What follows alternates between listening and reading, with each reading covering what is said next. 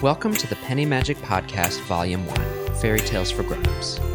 This fall, we're bringing you 10 short stories over 10 weeks so that you can take a break from your everyday life and step into fictional worlds you've never visited before.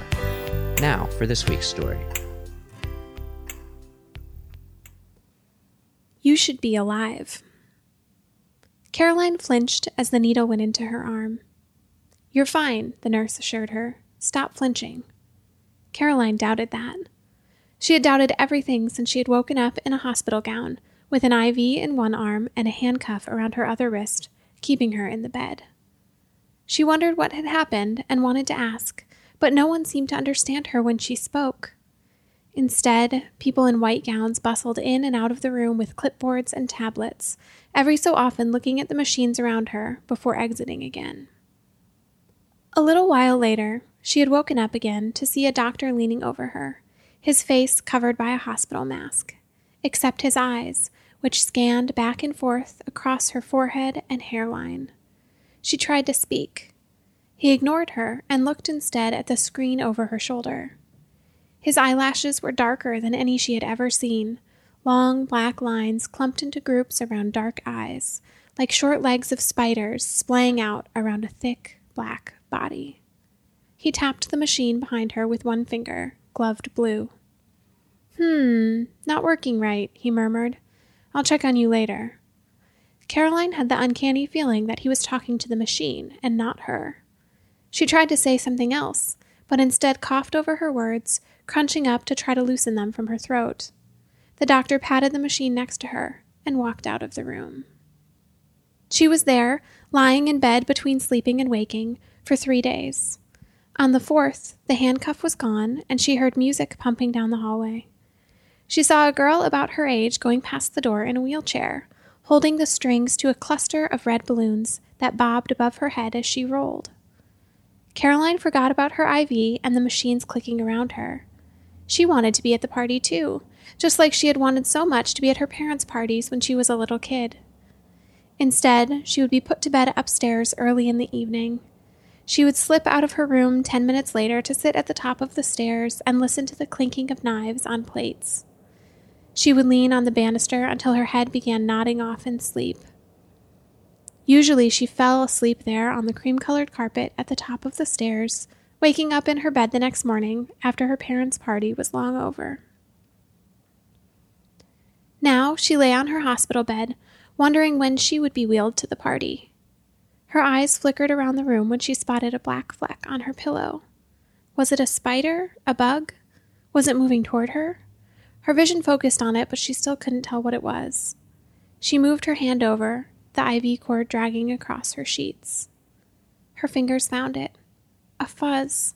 A black fuzz, probably from her fleece jacket, not a bug. But her fleece jacket seemed a million miles from here. She remembered it now, remembered tugging it on before school one day, grabbing her backpack behind her and letting the weight of her 6th grade textbooks pull her down toward the ground. She had gone to school and learned about the periodic table. She saw it rippling past her now. NaClPAU. It flickered and was gone. She didn't want that world now, math and science and machines and beeping. She wanted her fleece and the backpack and the start of 6th grade in the fall. Or at least, she wanted to be at the red balloon party down the hall. Feeling her feet at the end of her legs, she wiggled her ankles. Her feet were already this far over. Why couldn't she just get up? She did, sitting up with a sharp cough. Her feet dangled over the edge of the bed, no longer warmed under the blanket. Looking at the IV machine, she thought about dragging it behind her down the hall as she had seen other people do. Instead, she reached for the bandage on her hand and pulled the needle out. A splotch of blue formed around the needle prick, and red dots gathered where the tape had held the needle in her skin. She touched it with her other hand and shivered. It felt like someone else's hand now, another person who had laid in bed and was ignored by everyone else. Not her, with her backpack and fleece and math class in 7th period. When Caroline was born, it was with a big wail. She had the biggest yawns, her mom always told her. Big yawns, big cries, big voice, little girl. That was the rhythm. a defining cadence that her parents had set forth for her that she had lived in rhythm with all of her life. Caroline had a big voice and a lot to say. She was a ballerina and she was great at math. These were the first things she really knew about herself.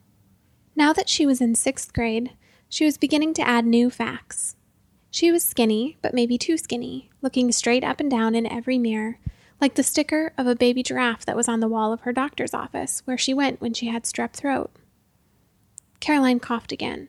Strep throat? No, her throat didn't sting with every swallow the way it used to.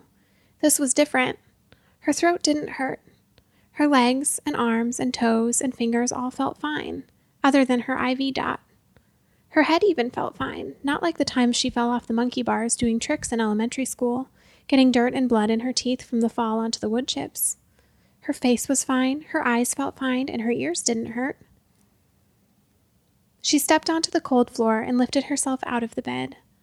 It felt wonderful to be up again, to let the air move around her. She turned in a full circle like the globe in her 4th grade classroom. She turned once and again. She was a globe again and not a map laying flat on a bed all day. Walking to the door of the room, she saw the hallway completely white with one blue stripe down the middle. At the end, red balloons bobbed by a table of gifts. Caroline smiled and started toward the party. She wanted to be there too. Halfway down the hall, she felt a yank of her hair. A nurse shouted and grabbed her back. Suddenly, the party released from around the corner, and the doctors and nurses who had been in her room all week rushed toward her at once. They grabbed her and pulled her onto a bed that someone had rolled into the hallway. She realized it was her own bed that she had just climbed out of, still warm from her body. The nurses sat her up, and the dark-eyed doctor came running down the hall. Without his mask on, his lips were even more prominent than his eyes. Large, round lips, like the drawing of a child or a villainous cartoon. Caroline tried to talk again. I just want to go to the party.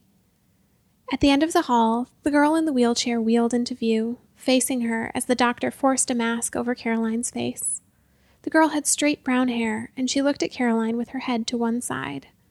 She held onto a red balloon, and when she saw Caroline looking at it, she pulled it closer into her body and wheeled away around the corner. Later, Caroline woke up again. The room was dark, and she was back in her bed at home. No, the hospital bed. Not her real bed at all. These sheets were perfectly white and had a rough seam at the top that sat awkwardly along her chin when she slept. Her bed at home had purple flannel sheets on for the chilly weather, long striped sheets that her mom bought for winter and pulled out joyously each November. Caroline wouldn't know they were on her bed until she went to go to sleep. Then she would pull down her covers and see them, and her mom would drift toward her room to watch as she dove in for her first warm night of fall. But now in the dark, these sheets looked a yellow-gray, with one long stripe from the crack in the door where the hallway light drifted in. As Caroline fell back asleep, she realized that the IV was back in her hand, taped in place again. Not long after, Caroline jerked awake, her fingers coiling around the IV line as it crept across her covers. Her whole body woke up, and she felt her toes poking up from the sheet below her back sweating behind her, and her head pressing firmly into the pillow. A moment later, she realized why. Next to her, the girl in the wheelchair sat, staring at her as she slept. Caroline jumped. "What are you doing here?" Caroline asked, and for once, someone answered. The girl leaned in, looking at Caroline's eyes directly.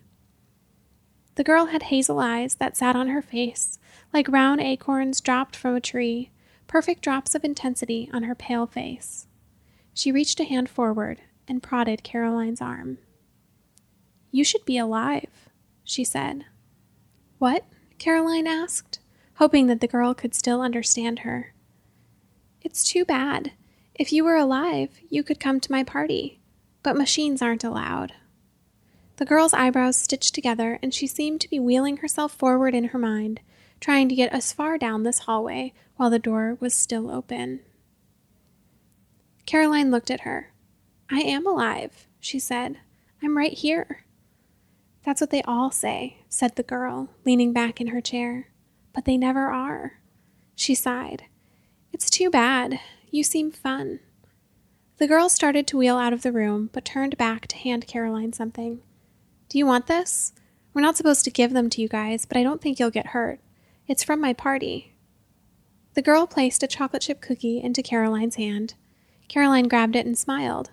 I love chocolate. The girl laughed. That's just what you're supposed to say. She wheeled out of the room, and the only light remaining was the same patch of hallway light slanting across the sheets. Stop flinching, the nurse said, prodding again for a vein. Caroline watched the nurse lean in. She wasn't wearing a mask, and Caroline hadn't seen anyone's face this close in a long time without them wearing a mask. Little lines curved a deep crisscross pattern in her cheeks. The 2 lines between her eyebrows got deeper as she leaned in again to find a vein. It hurts, Caroline said again. The nurse kept trying. I'm alive, you know, Caroline said, watching her veins squirm away from the needle again. The nurse looked up at her. Who told you that? Caroline squirmed in the sheets, waving her toes back and forth under them, making mountains and valleys at the bottom of her bed. No one needed to tell me that, she said. I just know. The nurse watched her for another second. Well, I suppose you thinking that won't change anything. She finally found a vein, and together they watched blood pump into the tube the nurse had attached. A few minutes later, the doctor came in. He leaned over the machine on the other side of the bed. Clicking the button on top, he stepped back. Then, for the first time, he looked Caroline in the eyes. Try not to turn on in the middle of the night anymore. It only makes the daytimes harder. Good night. Before he left the room, Caroline felt her eyes shut, and she was asleep again.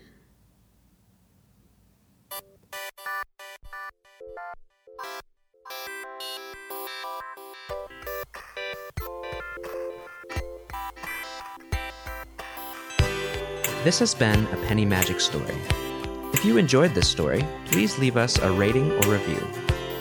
This story was written and narrated by Natalie Mills and produced by Matt Mills. For more stories like this, visit pennymagic.co. That's pennymagic.co.